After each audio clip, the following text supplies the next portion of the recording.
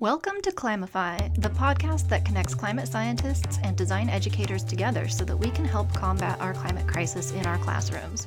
The discussions on this program are geared to help you climify your syllabi to assign projects that not only teach design fundamentals, but also can have a positive impact on our climate. This episode is brought to you by Renourish. Renourish is your one-stop online resource for sustainable design and systems thinking strategies and tools for the graphic designer. You can learn more about Renourish on their website at renourish.org, or you can follow them on Twitter and Facebook at Renourish. Hi, I'm Weslyn Ashton. I'm an associate professor of environmental management and sustainability at the Illinois Institute of Technology, where I sit in a joint appointment between the Stewart School of Business and Institute of Design, and also have a courtesy appointment in the Department of Civil and Architectural and Environmental Engineering. And I work on system sustainability, so thinking about how we can transition our current economic systems towards more sustainability and equity. And you can learn more about my work at iit.edu. That's Weslyn Ashton. She's a professor at IIT in Chicago. A few years ago, I learned about her work in systems thinking as I was embarking on my own path and learning about systems thinking. For a couple years now, I've been following what she's been doing and have been greatly inspired by all the interesting work that she is doing, especially how to teach systems thinking and why life-centered systems thinking is so important for the designer so that they can be a part of the climate action that is needed for our society and planet. So I'm happy that Weslyn is here, and I hope you enjoy the interview.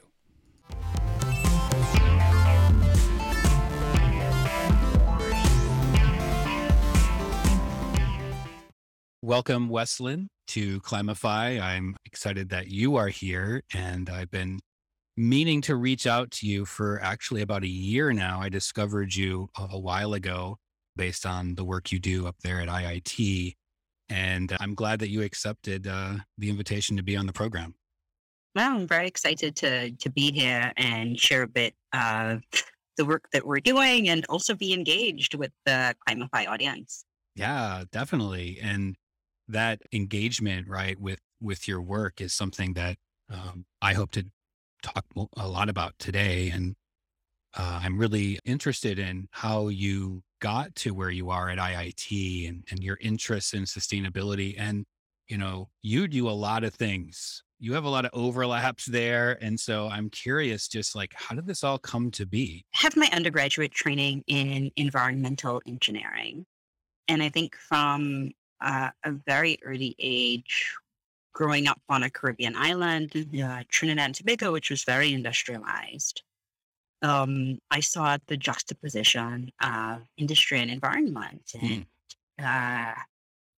I wanted to think about how can our economic activities be situated to live more within the constraints of the ecosystems and the biophysical resources that we have.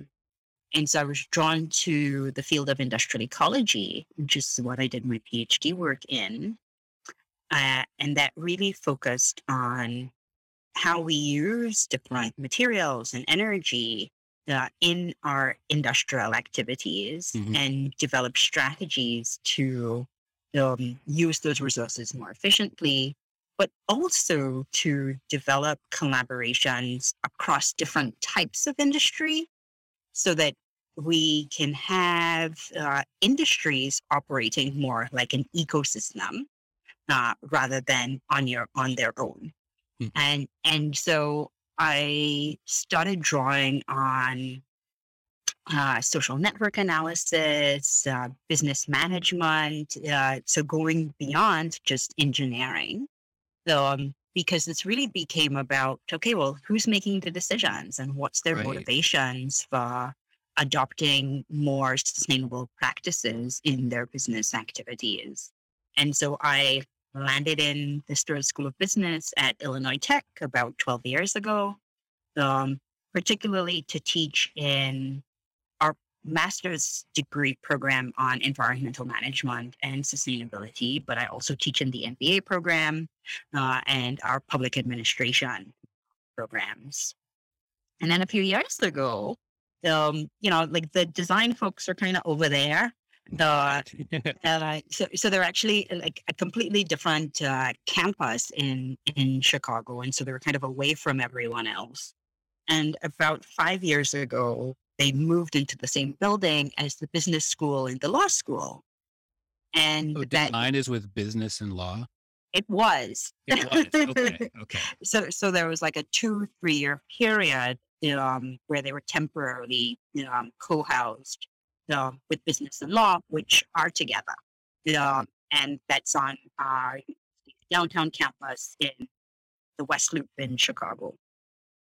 And that really created an opportunity for collaboration and intersection, right? It's easy to run upstairs or take the elevator. Either one. But that's a cool thing, though, to have as a designer. I'm a designer. Right. With those two disciplines where, I mean, we're typically not at the big kids table like that. So that must have been pretty cool. It is. And, we had, I think probably for at least 15 years, had a joint degree program between the business school and the Institute of Design. So it's an MDes MBA program. But we always had few students. And I think, kind of after this co-location is when that program really took off because I think people realized the synergies that really could happen when you combine. And our MBA is a bit more quantitative and design. So I say it's like the left brain, right brain combination. And so it's a really powerful synergy. But then about years is 22. So in 2018, we moved into a new building on the main campus at Illinois Tech. Got it. And the idea there is that we really want to center design in a lot of the work of the university, right? So we're now located in the middle of campus between natural science, engineering, computing, and so that opens up the space for a lot of new collaborations. Yeah, that's kind of a nice metaphor too of design sort of centered in the core of what all of these other disciplines are doing, or as, a huge overlap. Yeah. So that's good. Yeah. One of the things you said actually about growing up in Trinidad and Tobago, I caught my attention about what you saw there growing up. Can you go into more detail about, was there something in particular? Was there a moment? Was there, what drew you to all these things? Because it seemed like if this was when you were a kid, you were a really smart kid to start recognizing all of these connections out there in the world. It's probably all in retrospect, right? Right. And then you can look back and say, okay, yeah, that was it. Trinidad is an oil economy. And so we produce oil, natural gas, have a large petroleum refinery. And, there are occasional oil spills. And there's a lot of air pollution. And so that,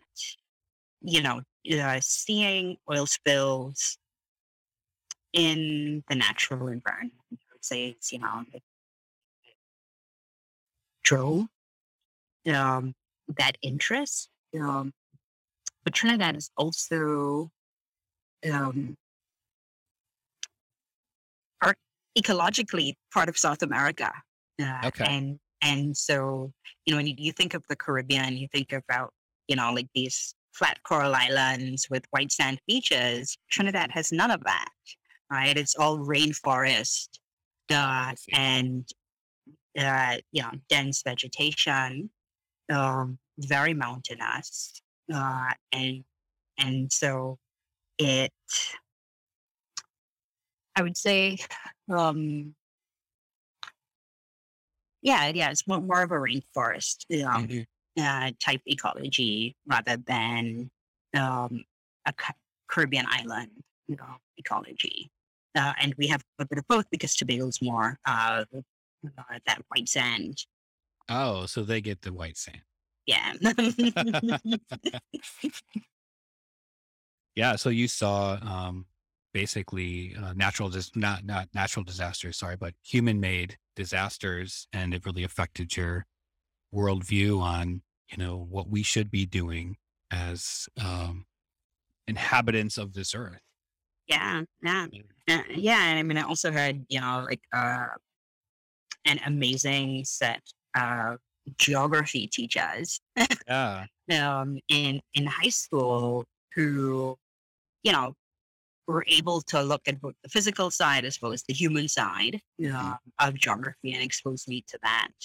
And I think that was really important for the shaping of that worldview and the place of us humans within it. Yeah, isn't it good to think about the teachers that we had, right? That have affected us as we are also educators, you and I ourselves, and most of the audience listening here, how they have had a great impact on our lives. I remember in high school, for me, I had a great art teacher, and I kept on telling her, like, I'm not going to art school. I'm not doing that. I'm going to be this business major. And she told me, you're never going to be a business major. And I took it as like an affront that, okay, I'm going to prove her wrong. But that's not what she meant. She just meant like, she knew where my talents and passion was. So I'm glad to hear that your history teachers had a big impact on your future self. So I'm interested as well in, you went from a Caribbean life to Chicago, Illinois. How was that transition into the probably very cold Midwest? Yeah. Well, before Chicago, I lived in Boston and Connecticut, so kind of up Still cold. the East Coast. And I think in Chicago, I learned to dress better. Mm-hmm. Or maybe I could afford to dress better. Yeah. Yes. Like no longer being on a student salary. So student stipend. And that, I think made an important difference. But I definitely try to get to the Caribbean a lot. Yeah. And, not big into the winter sports and eating outside if I don't need to. No, you're not bobsledding there in Chicago. Yeah, one of the things that I've wanted to do for years is to try to go skiing, and I'm like, just never. Oh never yeah, happened. yeah. No, I've never been downhill skiing because my father like hurt both of his knees skiing, and he said never ski, and Yeah. I haven't. I took his. Well, But it looks like great fun, it does. It does. My in-laws ski, and they talk about how great it is, and I look up at the mountain and say, I'm a little bit afraid of heights. I don't think I'm going to be going down like 30 miles an hour. Well, I wanted to ask you too about, I'm a big fan of systems thinking, right? And this is the work that you do. I've been trying to teach this in my class, and I'm really a fan of your work. And I wonder how you define systems thinking, and how do you use it there at IIT? Sure. The starting point for me is trying to help my students see that we live in systems, right? And there's no problem that exists in and of itself. And coming from more an environmental background, like my framing is usually that we are part of a social, ecological, and technological system. Mm-hmm. Uh, and, and so I often start off with that framing and using the work of people like Donella Meadows, um, and thinking in systems as a framework for seeing how different elements are connected to other elements and can have both intended and unintended consequences. So I've been teaching systems thinking and design um, class. I guess it's about two years now that I'm teaching at IB. And this last spring, I actually co-taught it with another colleague who brought in a completely different perspective that's really kind of more grounded in human and social systems. So her framing was thinking about um, like more from a psychological perspective, right? So humans are begin as part of family systems, Right. and but they're also systems of oppression, and so kind of more of like the political side. Um, and so where we landed in kind of combining these two approaches is thinking about the role of designers, right? Not only as someone who kind of comes in to observe and give recommendations and develop insight and innovations, um, but as being a part of that system and recognizing that who's in the room and whose voice is represented um, frames the conversation, right? And frames the insights that are developed. And so we ask our students to, kind of step back and from the onset, reflect on what are their worldviews, right? What are those ways of seeing the world that frame how they uh, come into the room?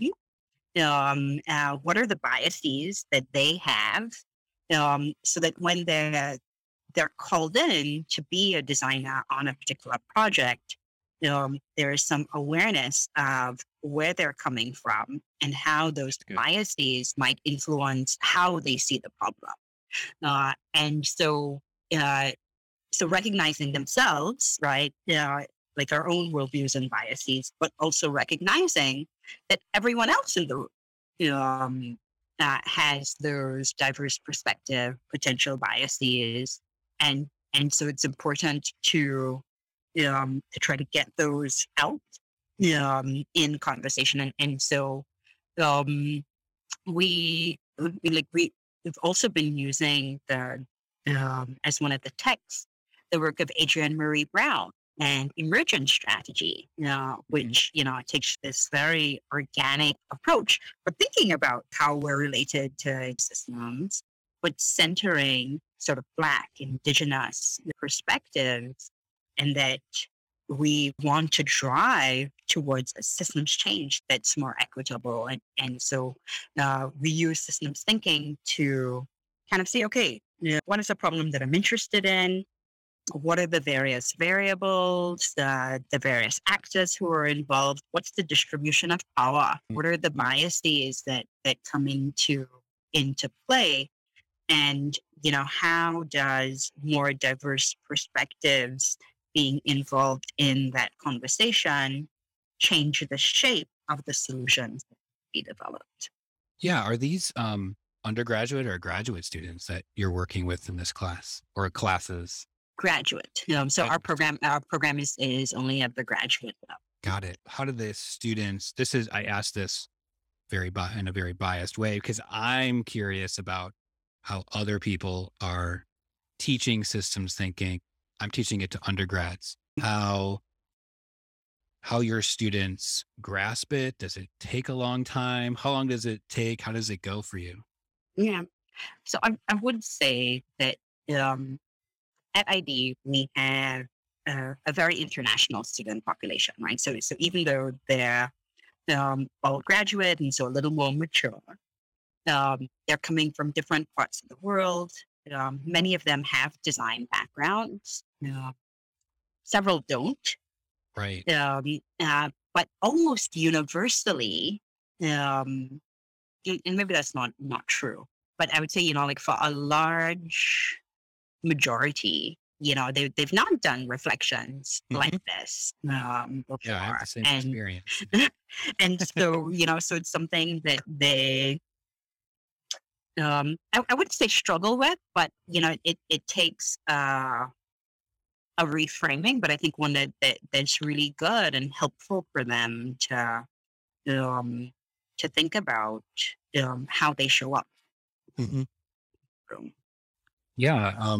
With that in mind too, I'm curious about how, because you said it's not just designers in the room, but have you found strategies or ways that systems thinking is better understood for designers? As most of the people listening to this show probably are designers and would definitely benefit from that, your expertise there. I mean, I would say that design students in general are very open to this. And because in my systems thinking that I teach more in my engineering and business perspectives, it's a bit more cut and dry. Yeah. Right. And I have the opportunity in our systems thinking class, just the way that it's structured, that we have the time to kind of delve more deeply and reflect on these issues. I think in my other classes, I have like 1 or 2 sessions that's about systems thinking, and then it's like, okay, what are all the things that I need to cram in? Well, I have that same problem. Not enough time, basically. Yeah.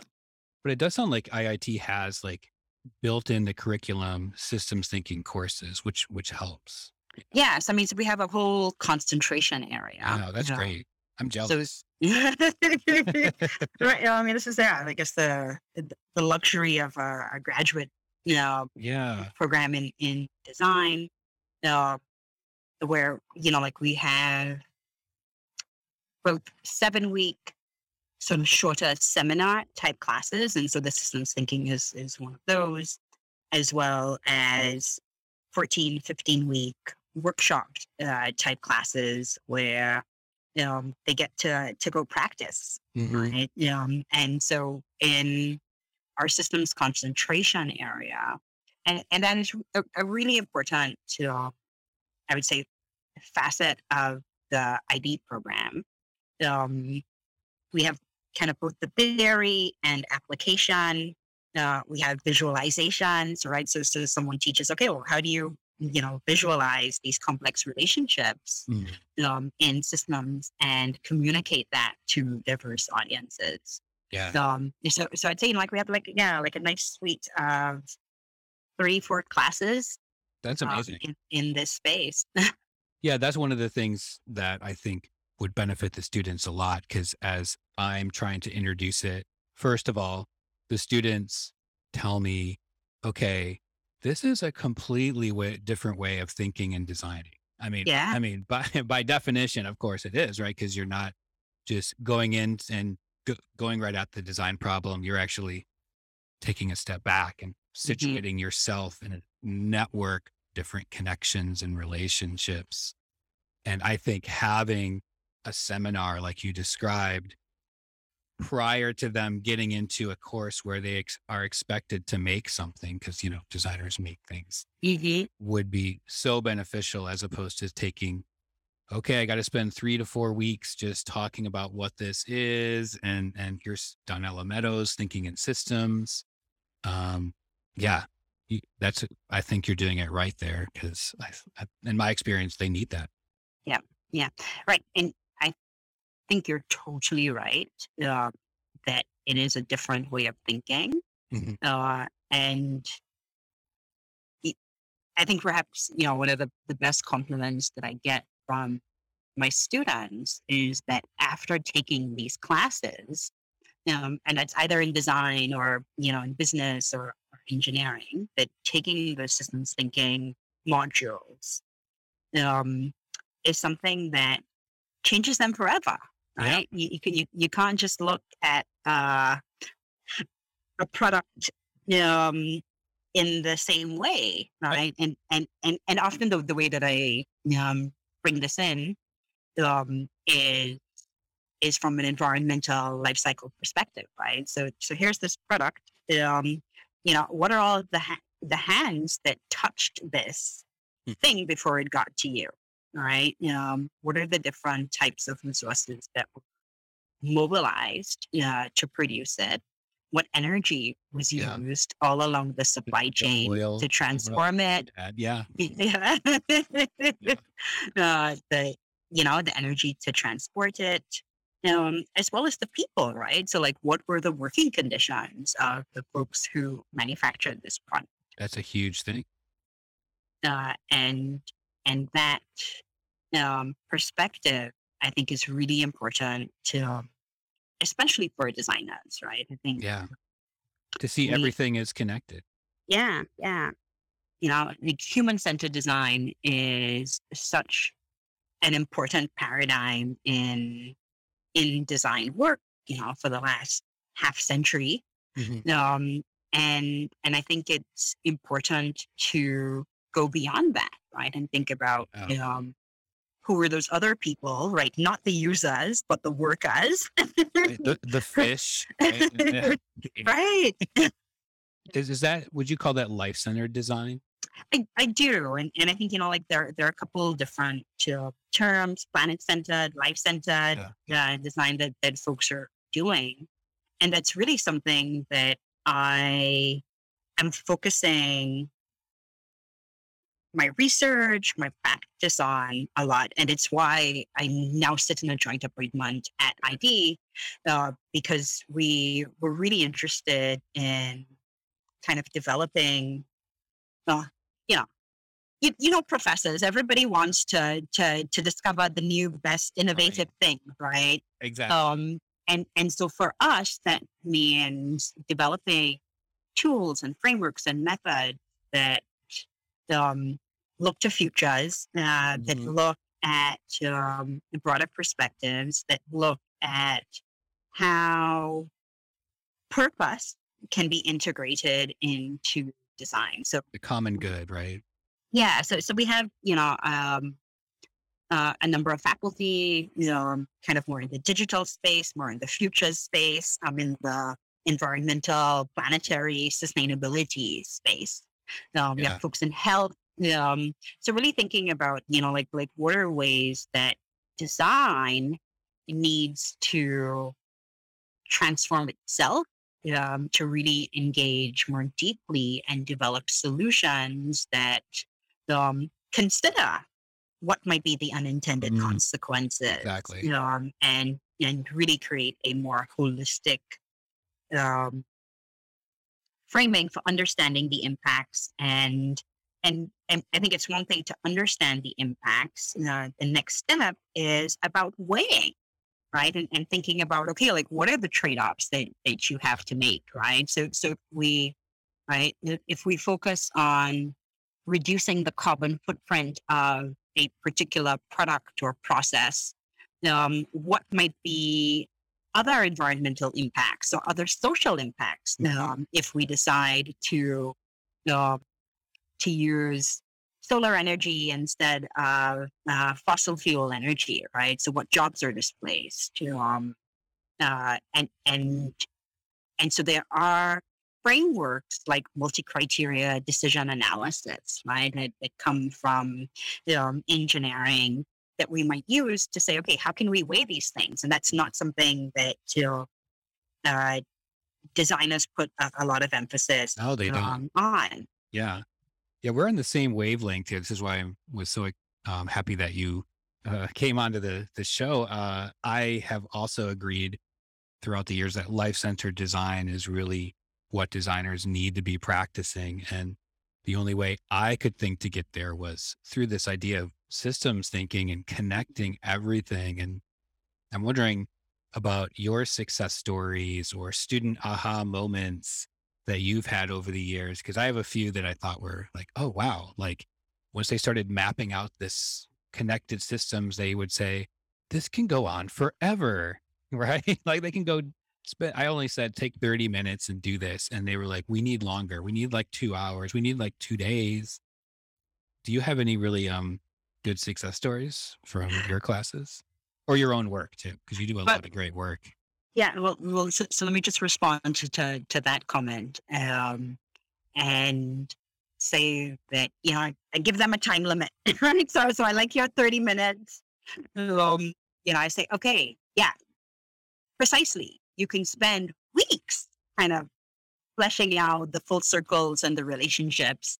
Start at the question, what are you interested in? Right? And then think about, okay, who are those key actors and what are the actions that they're taking that lead to that problem? And don't spend more than 2 hours on this. Impossible. Did they write something or did they visualize like a map? Or like, what do they do? Yeah, so we do a lot of Miro boards. Yeah, Miro, yeah, online teaching, Miro has saved a lot of us. Yeah, and then like for the end of the course, they have to do a mapping, identify some intervention, actions, points, and just kind of explain what they think the consequences, the first order and second order consequences might be of that intervention. I feel like I'm doing it right because I'm hearing what you're doing. Okay. I feel like validated. Yeah, validated. That's the right word. Another V word. So as far as success story, I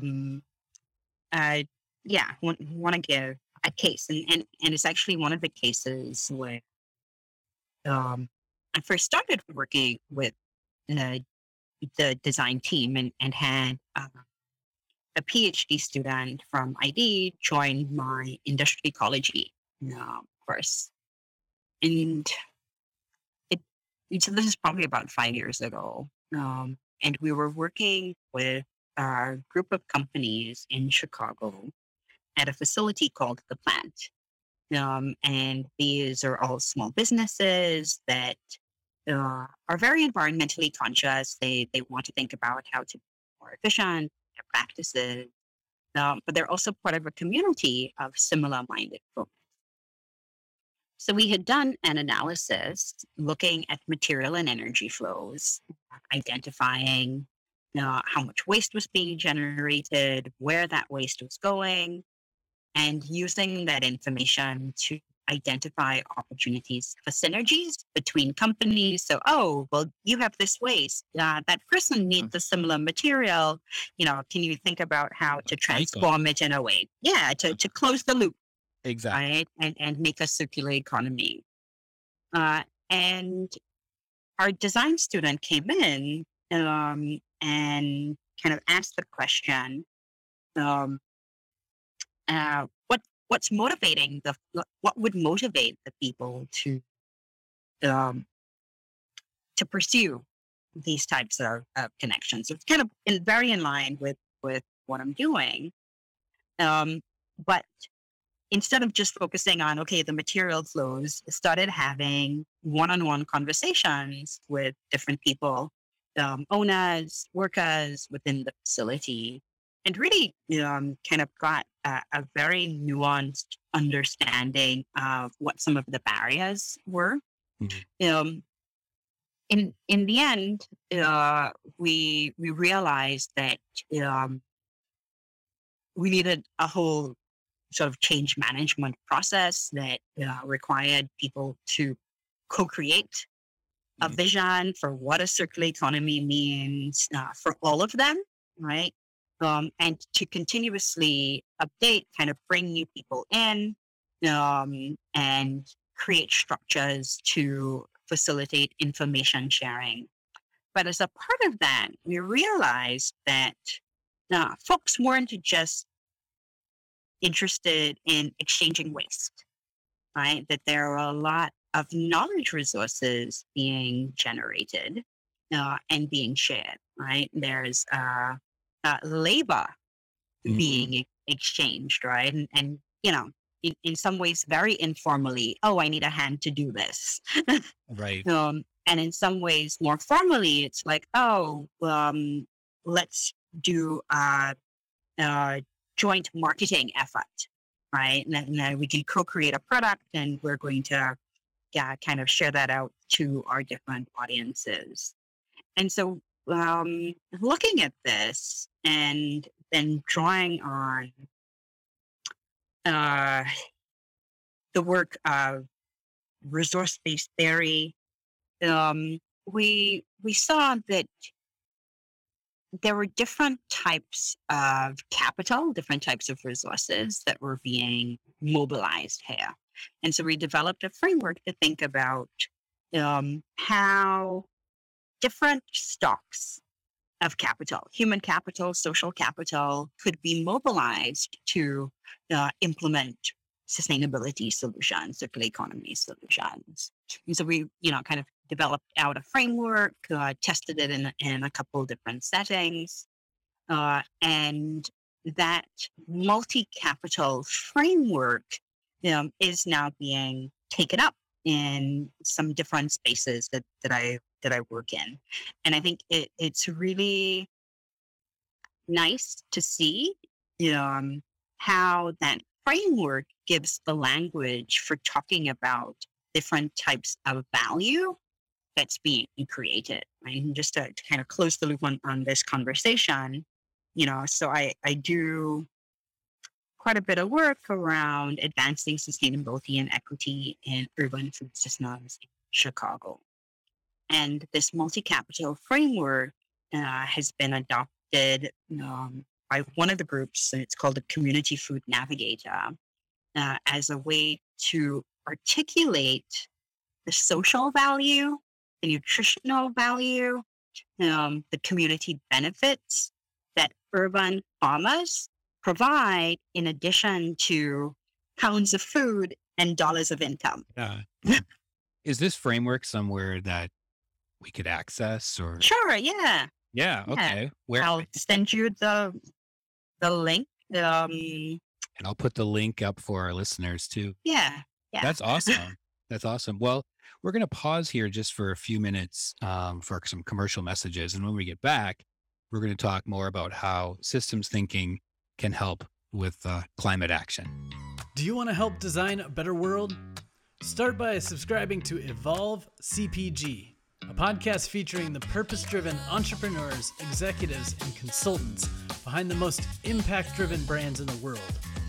You'll learn how innovative leaders are leaning into their purpose, how better for the world brands are scaling positive impact, and how the product industry is solving some of the world's biggest problems.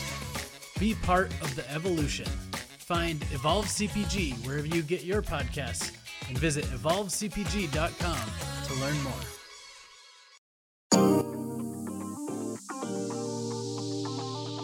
Looking to take your industrial design career to the next level? For over 50 years, the Industrial Designers Society of America has worked to advance the practice of industrial design and enrich the professional lives of members.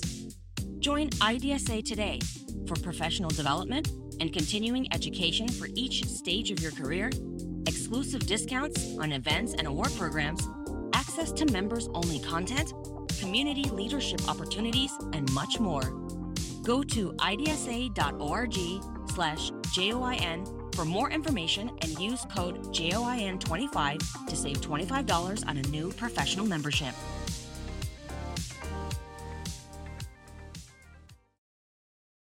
We're back and really enjoyed this first half of our conversation. And I am a fan of systems thinking, as I've said before, and have been a fan of your work too for a while. And I'm curious how you're using systems thinking, or how you think systems thinking can be better used by designers, by business, by engineering to help with our current climate crisis.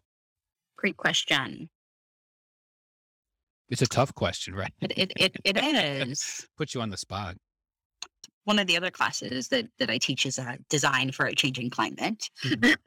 And Perfect, right? and it I don't have it as a prereq, but almost all of the students who take it have also taken my systems thinking class, and so that grounding serves as the basis for the work that we do in the climate design class. We start off, and actually I would say that most of the classes that I teach, and of course this is based on the fact that I'm an engineer, background in business, and now design. Yeah. Combine all three. Yeah. Right. And I think to be effective in this space, we have to have some basic understanding of the science. Yeah. Right? I agree. And in my design for climate change class, I use two texts. One that's more on the technical side, and the book that I'm currently using is Robert Henson's The Thinking Person's Guide to Climate Change. The Thinking Person's Guide to Climate Change. Yeah. I like that. And I think it's fairly accessible, but it is the science. Mm-hmm. And I encourage the students to kind of dive in as much as possible.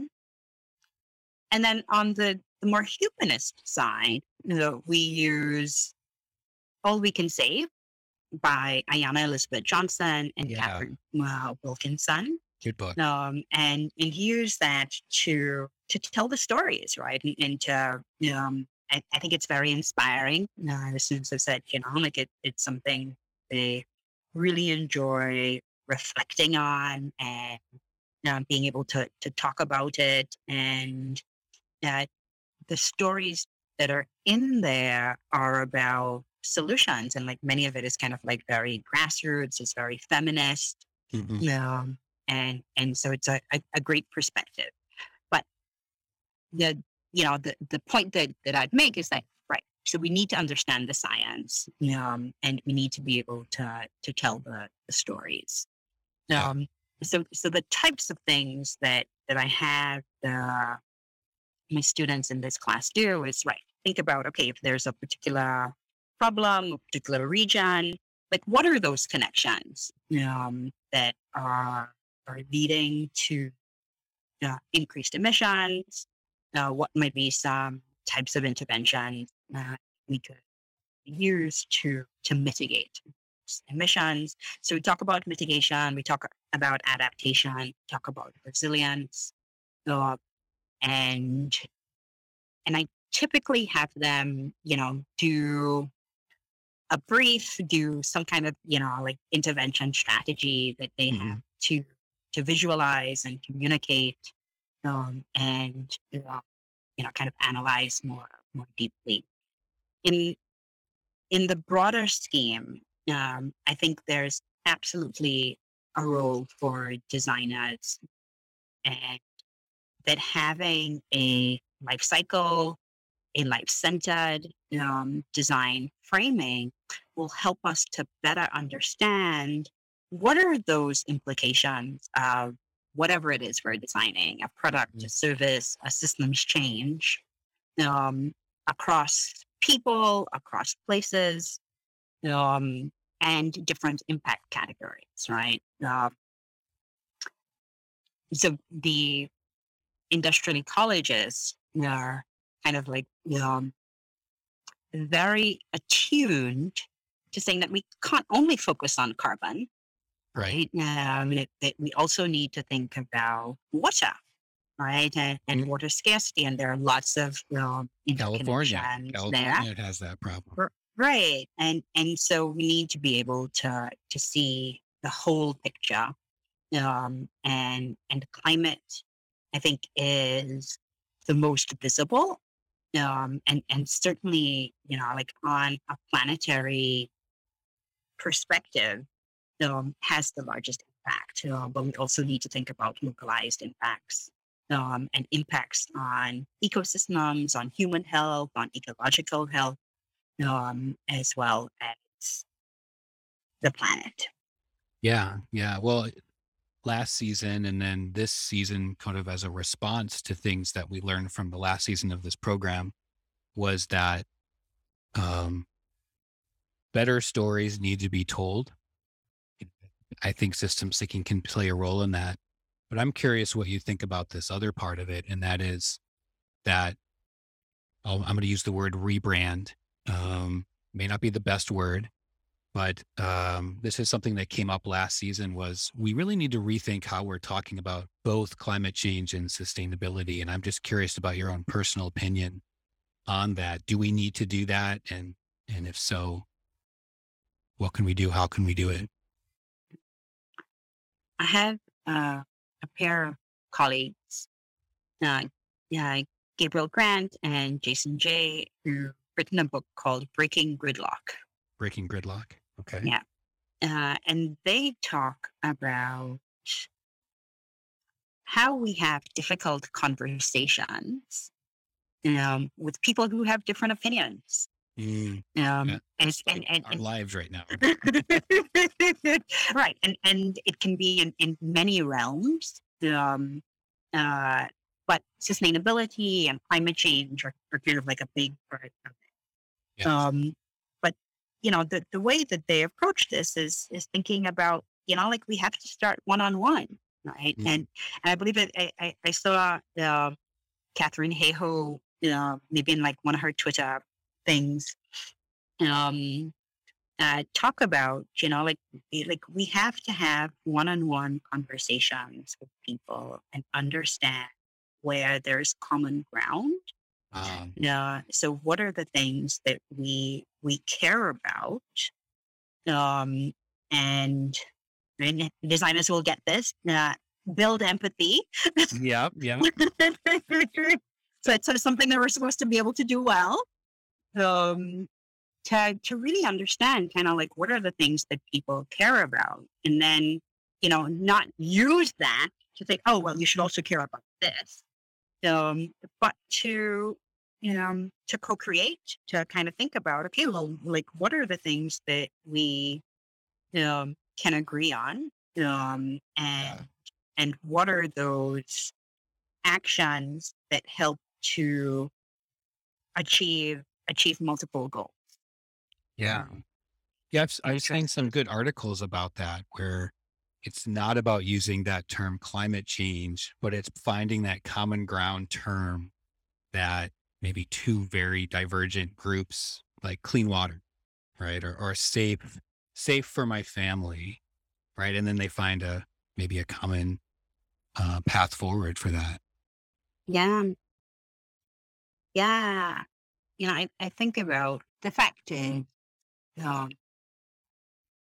environmental conservation is certainly in the United States, but probably other parts of the Western world,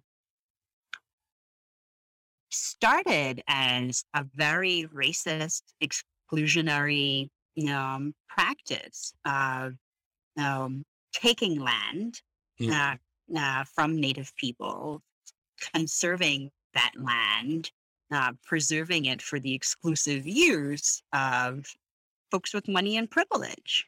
Mm-hmm. And that is something that we have to address. And so when we talk about climate, environmental conservation, the racism in that past and present needs to be addressed, right? Mhm. Last week we had a workshop in Chicago on food waste, and we tried to bring in diversity of voices, but one kind of theme that came up in that conversation was about how those of us in the room, kind of come from positions of privilege. Right. And if we really want to create solutions that are more equitable and inclusive, then we're going to need to cede some of that privilege and power. Yeah. And I think that that's something that most of us, don't even know kind of, okay, well, what does that actually mean? Yeah. Well, how could And how to do it in a way that's not patronizing, and patriarchal. Sure. And so I think, like that's something that I think we need to do, right? So it's creating space for more diverse voices to be a part of the conversation. It's, honoring, respecting the value of the knowledge of those diverse perspectives and empowering them, right? With money, with resources, to be able to make and implement and scale the changes that they know, like maybe they've, started working on, but because of how power and financial capital is distributed and hoarded in our society, that they don't have access to be able to really make those changes. Yeah. So it's, like with the way I understand that and have experienced it before at my university, it's, people that look like me, been here a while, white men, need to step aside at times, right? And let others have their voices heard, lead, and have the resources to lead, not just like, hey, here's this job, good luck. Yeah, and I mean, and it's universities are hierarchies, right? And Yeah, they are. we're part of it, and I mean, even for myself, like as a Black woman, but one who did not grow up in the U.S. Right. Like I'm also very cognizant of kind of like how I approach spaces. I'm very cautious about what information I share. I would say through years of work and trust building and building social capital, I'm now engaged in kind of this food systems transformation work in Chicago. But there are things that are said there. And there's work that's being done that I'm like, okay, yeah, I'm not going to be able to publish this, Right. and that's okay, right? Yeah. Because the value of the knowledge that I am bringing into this conversation is not. It's not about me. It's not about recognition for university. It's not about a publication, but it is that giving up of power and privilege, so that the knowledge that's being shared is really for community benefit. And in some ways, I feel like I have developed a really thick skin, and being like, okay, I'm not gonna, have the best publication record or the best paper award, and that's okay. Yeah. I mean, but you're creating great impact, right? It's like, that's the value, really. You're doing. Yeah. I think invariably too, when you're talking about systems with your students or in your own work, right? Like that topic of race, these sort of uncomfortable areas for many invariably happen because they're all connected together, right? And so that's been a huge challenge for me. Like when that does happen, right? What do you do? What do you do as the educator? And specifically, I'm a white male, and like, I have to educate myself, right, about how to do that, not just how to teach systems thinking. It's a lot. Yeah, yeah. And, myself included, right? And as I said, I didn't grow up in the US. And so there are, Right. kind of like many nuances that, Culturally, yeah, that I feel socially. like Yeah. not in tuned in.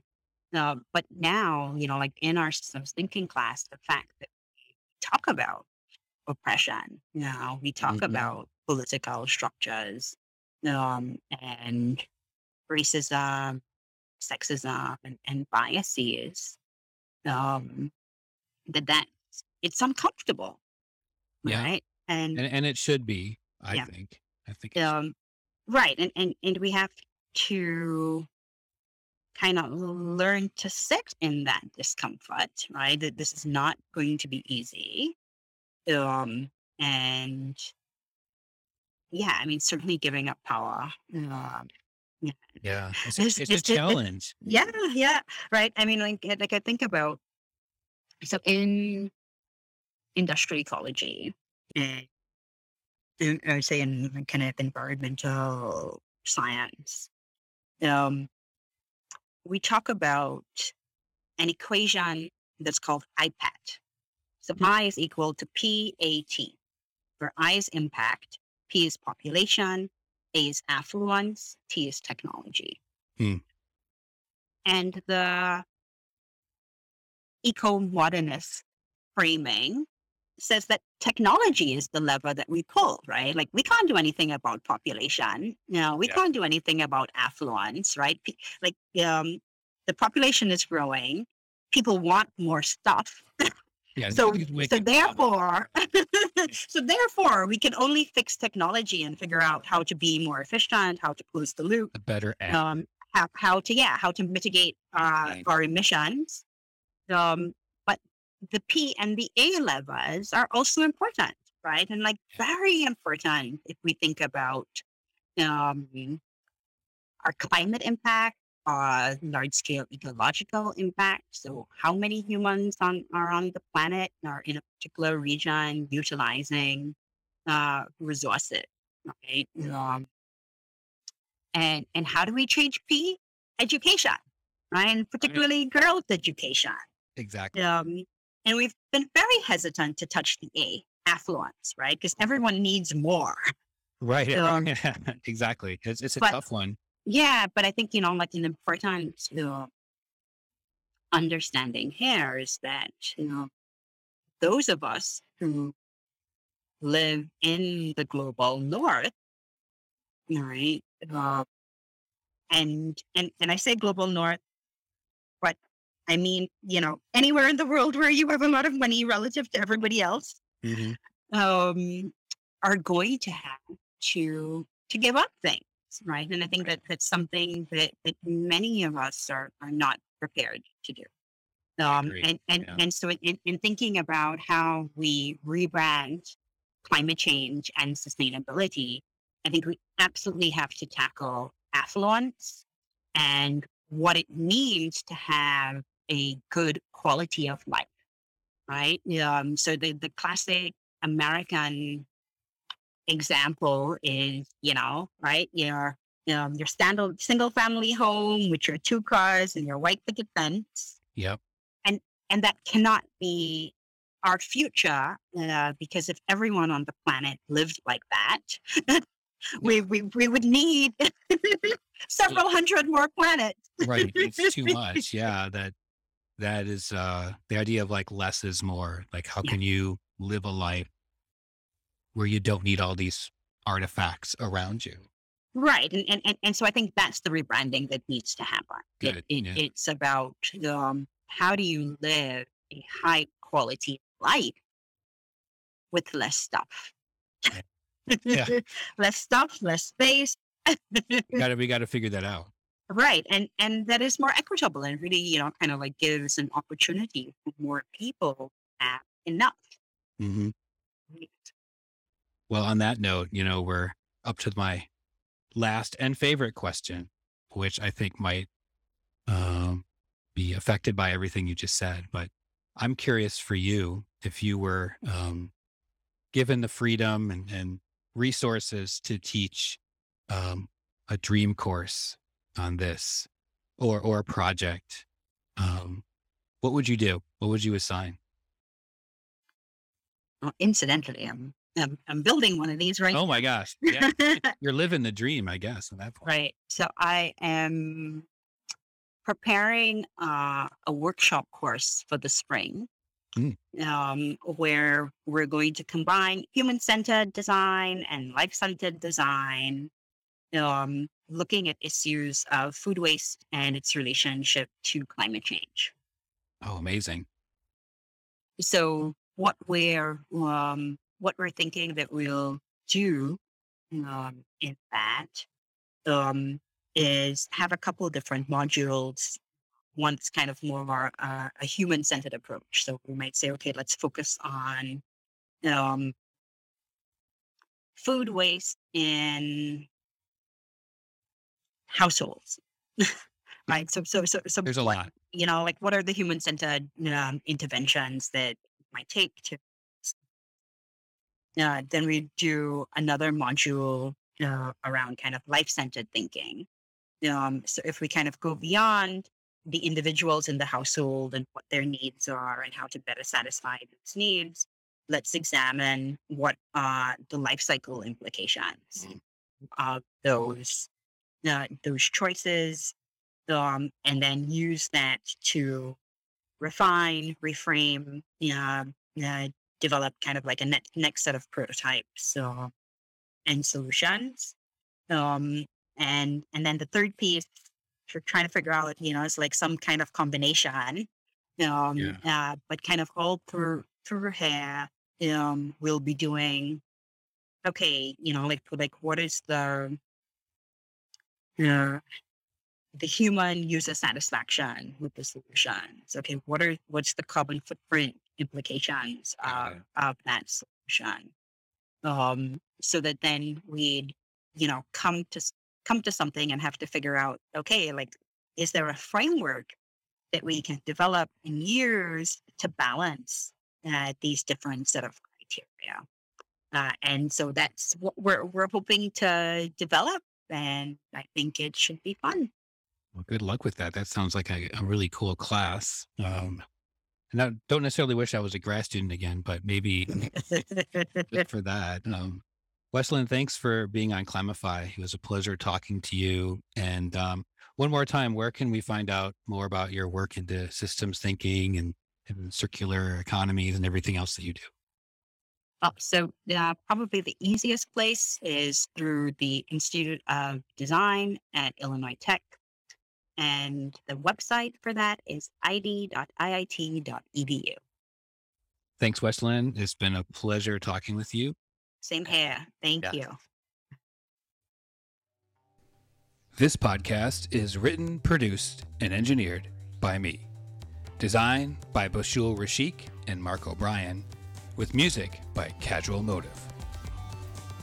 Next week on Climify, we'll be joined by Kate Yoder. She's a news editor at Grist, the nonprofit independent media organization dedicated to telling stories of climate solutions and a just future. Kate will join us to talk about the mental health impacts of climate change, good climate messaging, how to talk about the cost of climate action, and the interesting concept of designing by subtraction. And I worked on this piece last year that some psychologists and behavioral scientists had come up with this idea of subtraction. They called it subtraction, but there was a paper in Nature about it. And essentially it's the idea that, people will overlook the option of getting rid of elements. And instead they'll want to add new ones. There's sort of that impulse behind build back better, right? It's right. From a design standpoint, we're always thinking of how can we improve things? And there's well, you're forgetting about the easiest option, which is we can just take these things away. Thanks for listening to Climify. If you enjoyed this episode and you'd like to help support the podcast, please share it with others, post about it on social media, or leave a rating and review wherever you listen to podcasts. To catch all the latest on Climify, you can follow us on Instagram at Climify Podcast. Climify is part of Climate Designers. Learn more at climatedesigners.org/edu.